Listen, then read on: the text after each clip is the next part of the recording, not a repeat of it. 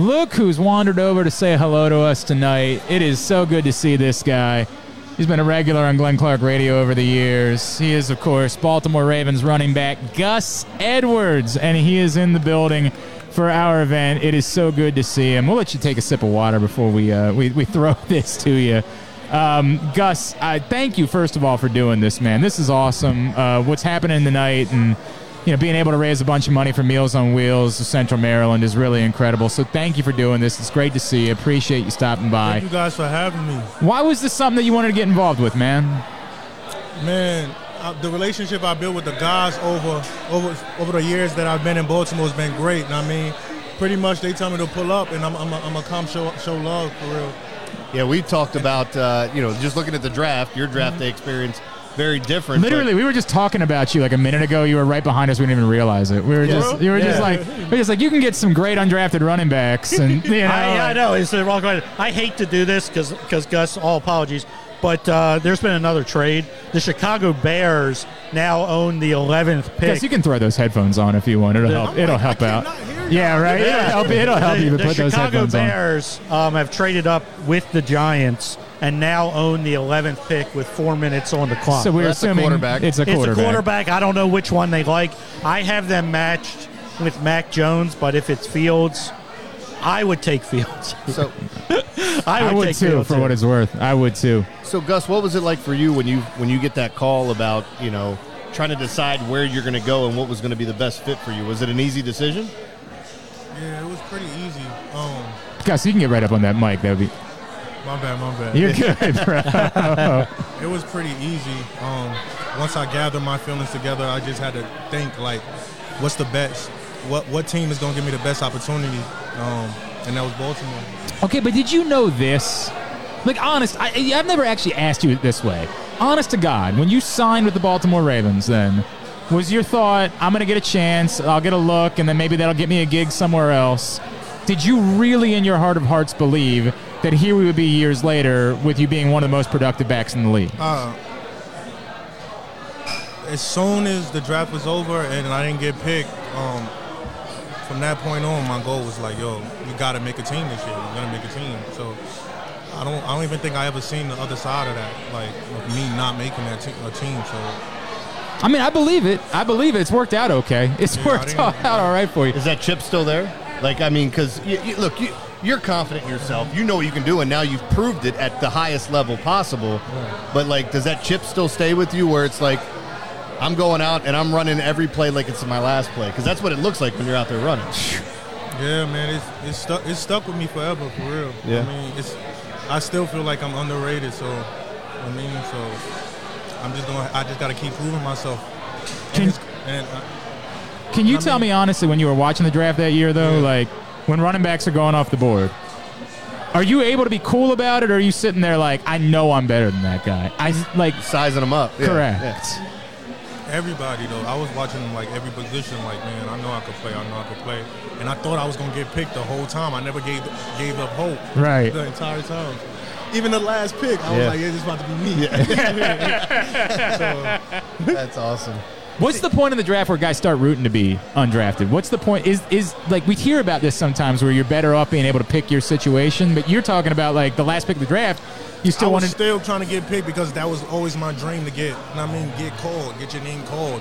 So I wasn't even thinking about all that. Like maybe I'll have a better chance because I could pick out it becomes recruiting again. But I wasn't thinking about all that. I saw it as this has always been my dream, and man, how good would it be to see that come true? You feel me? So. What's it like? So you go into the undrafted free agent. Were the Ravens choice one? Was there a bidding war for you? How many teams called you? How does that work with your agent? And is it there some point where had you ever talked to the Ravens before? Sometimes we hear about the Ravens will make a call to somebody in the 7th round. Hey, Gus, if for some reason we don't have another pick, but if you don't get selected, we'd really like to sign you and bring you as an undrafted free agent. How does that work? I got a couple of those, actually. It seemed like I was getting those throughout the whole draft. Like, nobody was calling me, telling me, we about to draft you. Yeah. Calling me. If you don't get drafted, we would love to have you win. I got like 5 of those. So, I mean, I was blessed either way. So, because a lot of people didn't get no calls. So, you feel me? So, I'm blessed either way. And here we are years later. All right, so let's get caught up. Last year was a really weird year, man. It was a really weird year. Yeah. You guys finally broke through and got the playoff win. How far do you think you are from now being that team that's ready to take that next step? I think the experience on the team has been great. I mean, I think we're there, man. Honestly, we're there, but we just need to stop. We can't shoot ourselves in the foot. We can't make mistakes, and those are all the things that we're going to work on this year. We have a lot of guys coming back on the offense. I mean, we lost some people, but that's going to make us go harder. I mean, the tone is already set in the building, so everybody knew it was going to, I mean, hopefully, and that's what we expect. I mean, everybody to come in and just jump on the wagon. So I feel like we're in a great place right now. We got some guys that are going to step up and become great leaders. I'm excited, I'm more excited than I ever been. You feel me? So. Well, knowing that you're going to have some opportunities there too Right. to tote the rock, and the one thing. By the way, Justin Fields does go to the Bears. Good call. Yeah, Justin Fields goes to the Bears. call. Did you know him at all? Like, I know he was a Georgia guy for a minute. No. Like, did you ever? Nah. No. Yep. Go ahead, Jeremy. No. So I'm just curious, like being in the huddle, because like I know you guys get asked about Lamar a ton, but it is funny though, when you hear the outside world talking about him. Not necessarily the people in Baltimore, but like watching that Cleveland Browns Monday Night Football game when he comes back in, you have the heroics. But understanding what he's out there doing on a consistent basis, that this guy can not only play the position, and you guys got to feel special too, because when you're all back there, pick your poison of who you're trying to stop. Right. It doesn't matter if it's you, J.K., Lamar, whoever it is running the football. I mean, like I said, pick your poison of who you're going to stop. So what's it like being in the huddle with him? It's fun. It's fun. I mean, he gets in there, he gets the call out one shot. I mean, everything about it. And then it's like you want to play for him because he's not a quarterback that's just going to sit in the pocket. Yeah. He's out there doing what everybody else is doing, taking those hits. So it's just incredible, man. It's incredible watching him play and watching him grow because he is getting better, as crazy as that is. He is getting better. So, I mean, I love it. I was doing a draft show, and I wanted Derwin James. We talked about this earlier for the Ravens. They traded back, draft Hayden Hurst, and then they trade back in the first round. They drafted Lamar, and I'm looking at it going, I don't know how I feel about this because, like, I thought they were going in a completely different direction that year.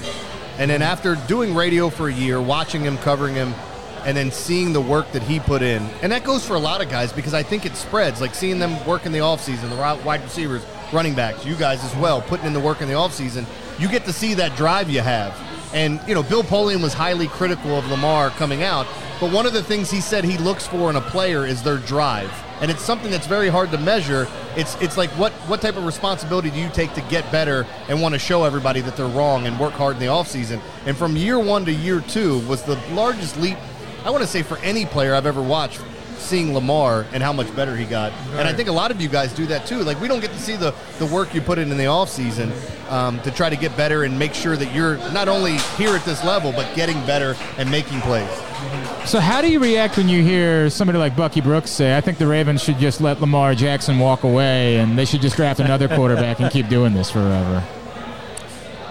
He's the MVP, man.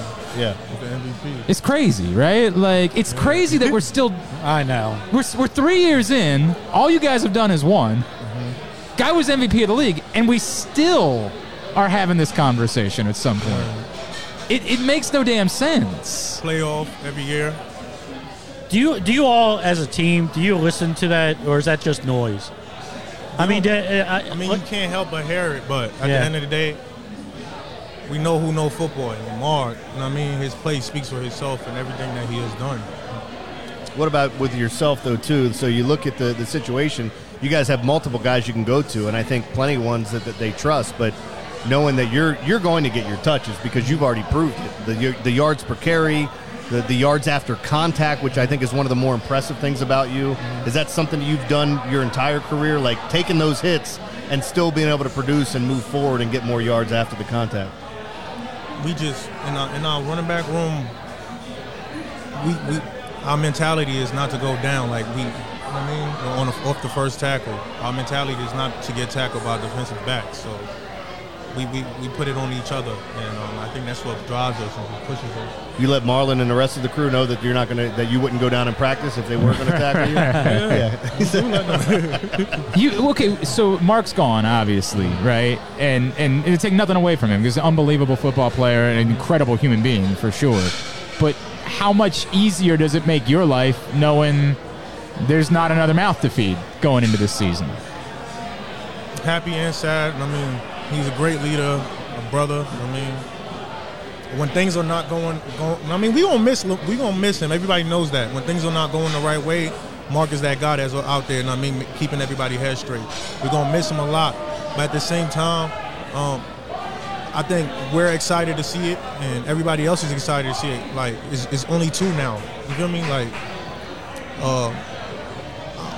and we just gotta make the best out of it. I know everybody's excited about it, and we just gotta live up to the hype for real. I expect a lot too, for real. How do you sweat? By the way, like, are you? How invested are you in what's happening this weekend? Are you like when you leave here? Will you put on music and just be like, I don't, whatever? I didn't, bro. I walked in here and like that's when I remember. Oh, today's the draft. Because like. I mean, I just got you can't make it in this league if you focus on all the other things, you feel me? Like, you just got to focus on what you can control and focus and keep your confidence high. Do you and JK feed off of one another? Is it a friendly competition, or is it like, hey, you just focus on what you're doing when you're out there? Because I think that's one of the cool things. You look at a quarterback, there's going to be one on the field at all times unless you're running some gimmick plays. But running backs will get opportunities. You're going to get carries. And I know each one of you feels like, hey, give me the ball 40 times and I'll tote the rock. But at the end of the day, the team's going to be better if you have 2 that you can split the carries and trust one another.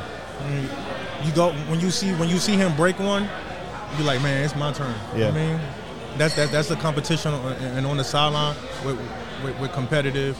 We have little games that we play just to make sure we all on point. I mean, we want to see each other win. We want to see each other be successful because it makes the whole team successful.